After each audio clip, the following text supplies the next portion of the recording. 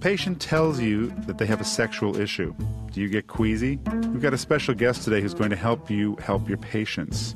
She's a doctor who began her career as an actress in adult films. She's fascinating and committed to making sure all of our patients' needs are met, even those that make us uncomfortable to discuss. You're listening to ReachMD, channel for medical professionals. Welcome to the Clinicians Roundtable. I'm Dr. Michael Greenberg, your host, and with us today is Dr. Sharon Mitchell. Welcome, Dr. Mitch. Why, thank you. Nice to be here. Okay, you've got a PhD in human sexuality and have two career foci, a private practice and the AIM Foundation. Can you say just a few words about each? Certainly. My private practice, it consists of anyone who has any type of sexual problem, and by that I mean if there are sexual issues that are plaguing their private lives, whether it's an STD or whether they're having sexual addictions toward content on the internet, if they're having problems in their marriage. I work with couples. I work with menopausal women who are having problems with orgasm. I also work with erectile dysfunction issues in men.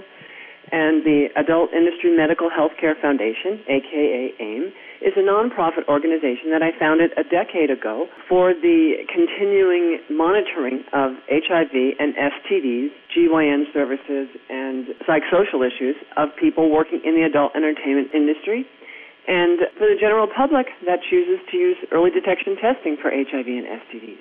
All right, so let's talk about doctors and patients because that's who our listeners are. Do you think patients are comfortable with the average American doctor going in and talking about sexual issues? And how do we doctors usually respond when we're confronted with one of these issues? I think there's a lot of information out there now about sex, particularly on television. People are talking about it a lot. There's a lot of TV shows devoted to it, you know, your Dr. Phils and your Oprahs, and people have entire episodes devoted to sexual health and sexually transmitted disease. And I think that patients, it takes them a little bit to get their nerve up and write down their issues and whatnot and recognize if they have an STD, perhaps they'll go online or recognize if they have an issue or talk to someone and realize, wow, I better talk to my professional about it. So they get their nerve up and they go in and talk to the doc, and a lot of times the doc gets a little nervous. And I think a couple things happen at this point. I think a lot of doctors tend to maybe downplay it, and or some doctors tend to deal with it or try to deal with it and really don't know where, and that there are places with people such as myself that specialize in these issues. All right, well, let's talk about some of these places then. First of all, what kind of therapists are out there for our patients, and how do we find them? Well, there's a couple different types. There are sexual therapists, and a sexual therapist is typically someone that would study the DSM-IV. It's similar to a psychologist in the aspect that they are going to look for disorders, people that have sexual problems. And a clinical sexologist, which is what I am, someone that's well-versed in sexual health as well as sexual issues and addictions, that is more of someone that's going to look at the whole picture, look at the patient's history, and really basically give the patient permission to have as healthy of a sex life as she or he wants without harming themselves or others. What percentage of people, if you know, are having issues? I think everybody has sexual issues. Okay, so that's what I was looking for. But I think that people try to deal with them themselves. People try to pretend that they're not there. Nobody really wants to admit that there may be sexual issues happening, particularly inside their marriage. For example, I find, particularly with couples in my private practice and or in the industry, any couple anywhere, they'll be very, very intimate in many different ways. They talk about their innermost secrets. They talk about the one or two things they never would share with anybody from when they were kids, the dark places, all kinds of things, what they really want. But they rarely talk about sex. And I've seen a lot of married couples that have gone on for years and years and years, and the wife will never had sat down with him and said, look, this is what makes me have an orgasm. This is what makes me come. And I can't tell my husband that. I don't know why. I can't tell him that. Or what I've seen a lot of cases in particular, and this is quite common, and it's probably the single worst thing that a woman can do, is women start out faking orgasms with their mates to make the guys feel better. So they feel like the greatest lover in the world, and they don't realize that's what's happening is she's really not being satisfied. She's going in the bathroom and masturbating after they have sex. She's not satisfied. She's never told him, so he's thinking everything's fine. He's a great lover. She doesn't want to burst his bubble, and Dr. Mitch, do you think that patients are going to just come out in our offices and discuss these things? Or can we, as physicians, handle these kind of issues? Can we train ourselves or get trained? I think you can. There's a tremendous amount of education that goes along with this. This isn't a 12-hour follow-up or, a 72-hour follow-up continuing medical education.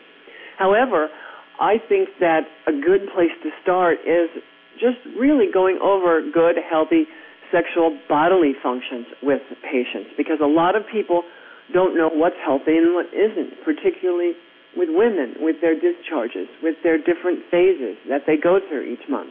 What's healthy, what isn't, what's a healthy reaction, menopause, puberty, these types of things. I really think that we need to talk about these things as a regular part of a checkup and make sure that they are addressed and really probe regarding the areas of chlamydia, gonorrhea, non-gonococcal urethritis, these types of things that often aren't prevalent and may be something that's bothering a patient or that they don't know they have.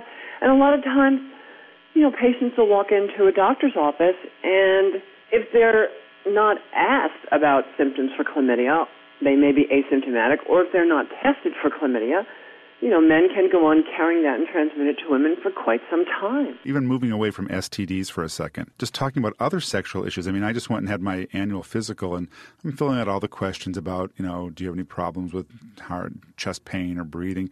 But there's no question on there, do you have any issues with sexuality?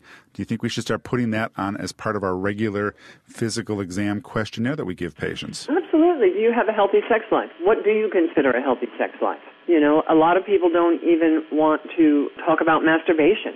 There are such lines drawn now. In certain states, this is just giving people no place to go to ask. So you may, as the physician or clinician, you may be their only hope between a healthy human sexuality and a healthy sex life or healthy sexual function and not getting any help at all. So I would suggest probing at least a little bit for general sake, that there's a healthy sex function going on with the patient, and having some resources available of some therapists or clinical sexologists. How do we know who's a good therapist or not? How do we find out? I always recommend going to the website 4S's, Quad S, the Society for the Scientific Study of Sexuality, because that's going to give you a list of good, accredited clinical sexologists, sex therapists, people like myself that have went to school and that have studied all about sexuality, addictions, all types of sexual specialties. And this is a great resource for doctors because they don't really have to feel alone, nor do they have to feel like they really need to address such issues as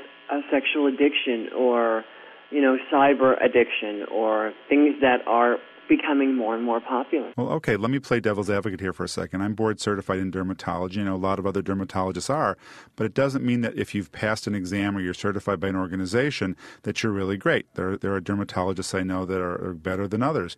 So would you advise that if a physician really wants to help his patients with sexual issues, that perhaps they contact a therapist and meet them or interview them or talk to them on the phone for a few minutes just to get a feel of what they're like? That's such a great thing to say. You're absolutely right. I'm up in Northern California now. I have part of my private practice down in Los Angeles, and that is a land of some people are wonderful at what they do, and some people clearly are not. So that was a great point to bring up. Yes, definitely. Any time you would refer someone out, as far as I'm concerned, if I wouldn't go to someone or I wouldn't refer myself or one of my close family members to another doctor or clinician, I wouldn't refer one of my patients. That's what they count on me for. Are there any ways or any groups or any courses that we can take to make ourselves more comfortable in even listening to our patients' histories? There probably are. There's only two schools that I really think are wonderful in the United States. One, of course, is Kinsey, and the other is the Institute for the Advanced Study of Human Sexuality in San Francisco. And they have ongoing courses. They also have courses that you can take to familiarize yourself on the Internet, which I think is a great place to start. And, there's always good old-fashioned practice with one of your staff, one of your family members talking about it, being at ease. But the biggest thing, the most important thing that I could say is judgment. please don't have any type of judgment. We know we all get queasy. We know we may not agree, disagree, or get just absolutely repulsed by some types of issues. However, that's none of our business. Our business is to be there to be of service to people. It's not to judge people. So when you're in there and someone says, well, I've been making a little bit of extra money, working as a prostitute on the side, my husband doesn't know it. The minute you go, oh, God, really? Geez, that's just really terrible. That's it. That's it. You're not going to get any more information out of the patient. You're not going to get any more cooperation out of the patient. Any wrong-placed sigh or the raising of eyebrows or looking away or any type of judgment is I would only change the word. I would only change the word judgment to condemnation. I think we're all going to somewhere inside judge things from time to time. We all judge, but the difference is you don't condemn. I'll go with that. Okay, condemn. Don't condemn. It's human nature to judge all the time. So no condemnation. All right. And if you have, how do you back out of that? Say, gee, I'm really sorry. I didn't mean to react that way. Do you think that might... Be honest. Just be honest. Go, oh, you know what? I shouldn't have said that. That may be the way I feel. However, how can I help you? So how do we, in society in general, or in the medical profession, get over our trying to sweep sexuality, which is a normal human function, under the rug? What do we need to do here? Oh, God, there's so many. First of all, just get over it. For crying out loud, everyone has genitals. Everyone was born naked. Everyone takes a shower naked. Let's just get over this whole thing about pretending that there's no such thing as sex, that kids don't think about sex, that nobody masturbates, that you don't have fantasies, that those fantasies aren't healthy. Let's just open our minds, and just let's all try to get on the level, realistic playing field instead of pretending that this doesn't exist. It's not going to help us. It's not going to help our clients. I'm not saying that we go all around touting and talking about sex all the time. I'm just saying let's just be open to it. So let's make it clear for our listeners. We're not talking about morals. We're not talking about any particular practice. We're just talking about we have a subject here in which we know all humans participate. Let's make it a clinical medical subject of which we're not embarrassed to discuss it or deal with people's problems. Is that correct? Well said. All right. Dr. Mitch, thanks for being our guest today and speaking with us about how we can help our patients by making ourselves more sensitive to their sexual issues. I'm Dr. Michael Greenberg, and you've been listening to the Clinicians Roundtable on ReachMD, the channel for medical professionals. ReachMD is here for you, the health professionals who care for your patients. We welcome your questions and comments.